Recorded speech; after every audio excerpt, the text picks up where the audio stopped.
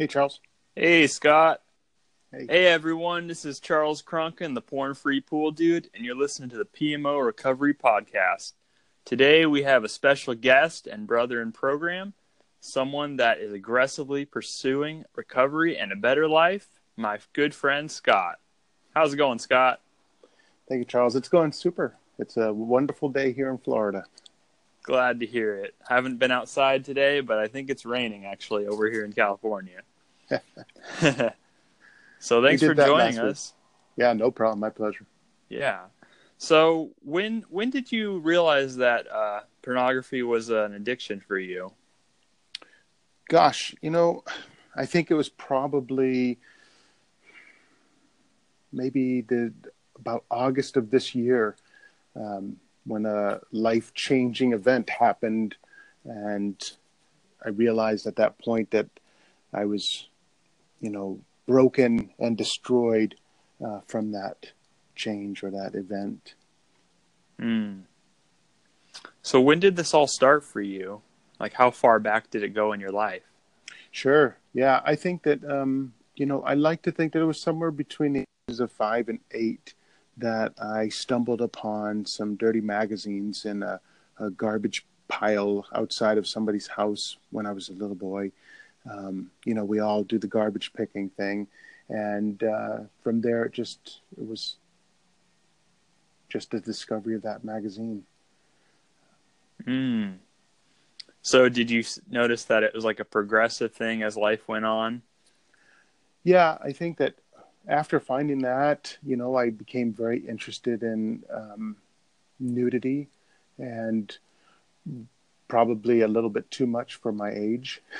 And as I got older, when I was in my teens, I was explored with another person, a man. He was a much older man than I was, and taught me more things than I ever should have known. Hmm. Yeah, it's pretty destructive, and made me struggle with the whole sexuality, whether I was heterosexual or bisexual or homosexual. And fortunately, in my case, I found that I am not that way. I prefer heterosexuality. Mm-hmm. And so I was able to overcome that obstacle. But it wasn't really something that, as you're doing that, you're thinking to yourself, gosh, this is an addiction. It really wasn't that at all.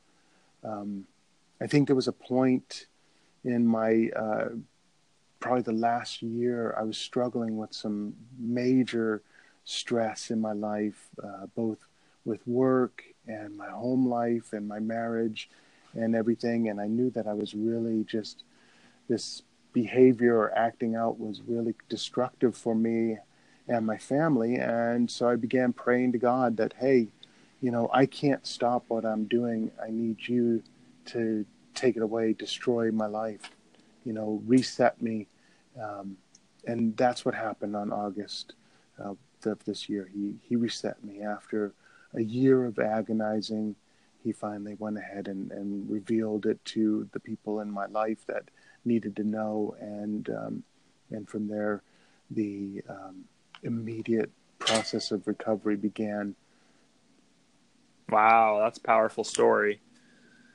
So you kind of touched on it a little bit, but what other consequences did this addiction cause, and what really made you want to stop? Sure. Well, there was a person that I worked with my support group. When I explained to him my situation, I'm a Christian. I've always been a Christian for most of my life that I can recall. And here I was being a sinner, a major sinner, in a way that was really destructive. And he said to me at that point, he said, what you're struggling with is called duplicity. You're wanting to be a good person, but you're struggling with the sin of the flesh, the desires, the lust. And that kind of really resonated with me and made me realize, wow, that's why I've been struggling so badly. Is I knew it's kind of like you're flirting with the devil, and yet you want to be a saint. So the consequence from all of that, that sin, if you will, was that my wife discovered my transgressions, and she called me out on it, and made me leave the house. And we've been separated since August 3rd. And the worst part was it was 2 days after our 21st anniversary. So pretty big consequences. Wow. Oh, yeah, that must have been pretty devastating. I can only imagine. Yeah, it was. Wow. So what did you do about this addiction? Like, what were some steps you took to get the help you needed? Sure. Yeah.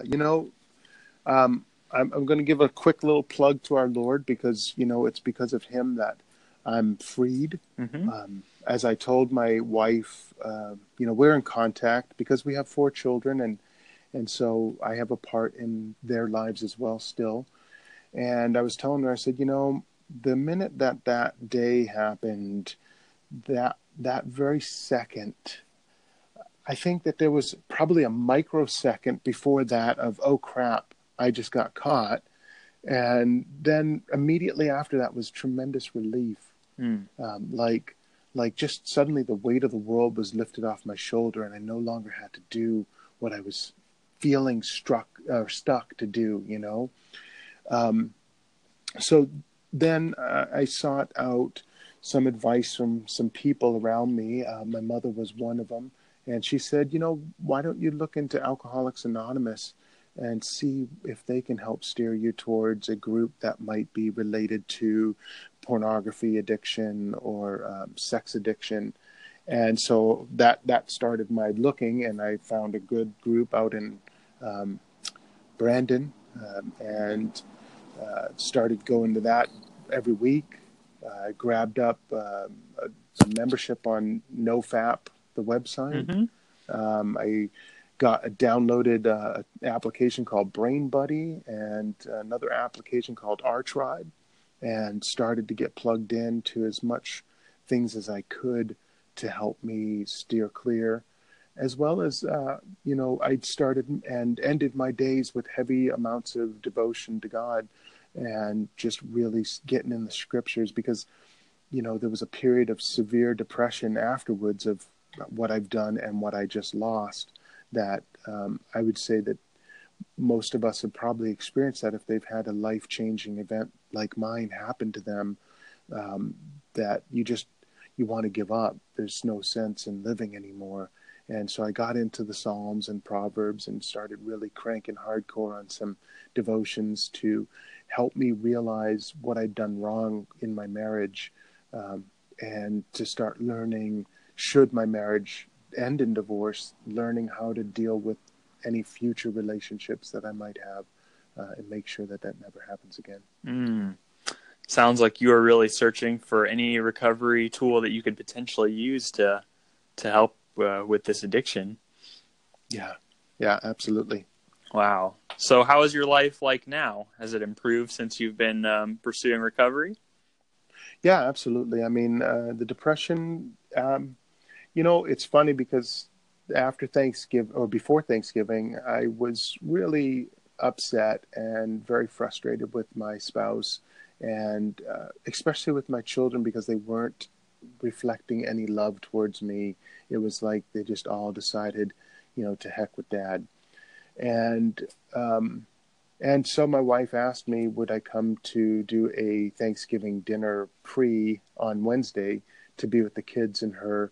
And I was, no, I don't want to go there. I don't want to go where my kids are, where they're not going to acknowledge me and treat me with some love and respect. And I don't mean respect, fear respect. I mean respect like, hey, I'm your dad, and, I can still help in ways. And so she asked me again, and I thought about it over the afternoon on Tuesday and decided that I would go. And I went there, and my wife and I went for a walk, and we talked. And at first I was, like I said, I was very angry. I didn't want to have this conversation with her. I just I wanted to not have any more heartache. And we talked and talked and talked for so much so that we actually were 30 minutes late to getting home and getting the turkey out and ready to eat. But at the end of all that discussion and at the end of the dinner, when my kids were laughing and we were having fun, I realized, maybe there's hope. Maybe there's hope, not necessarily in the continuation of the marriage, but hope in my children and I having still a relationship at some point in the near future. But of course, I want to emphasize my strongest prayer to the Lord is whatever His will be done. So if He wants our marriage to be together again, then that's what we'll be, and we'll come through that together. But for now, yeah, I'd say I'm pretty terrific. 4 days ago, before Thanksgiving, maybe not so terrific, but definitely in a better place than I was 3 months ago. Yeah, that's awesome to hear. Well, thanks so much for sharing your story, Scott.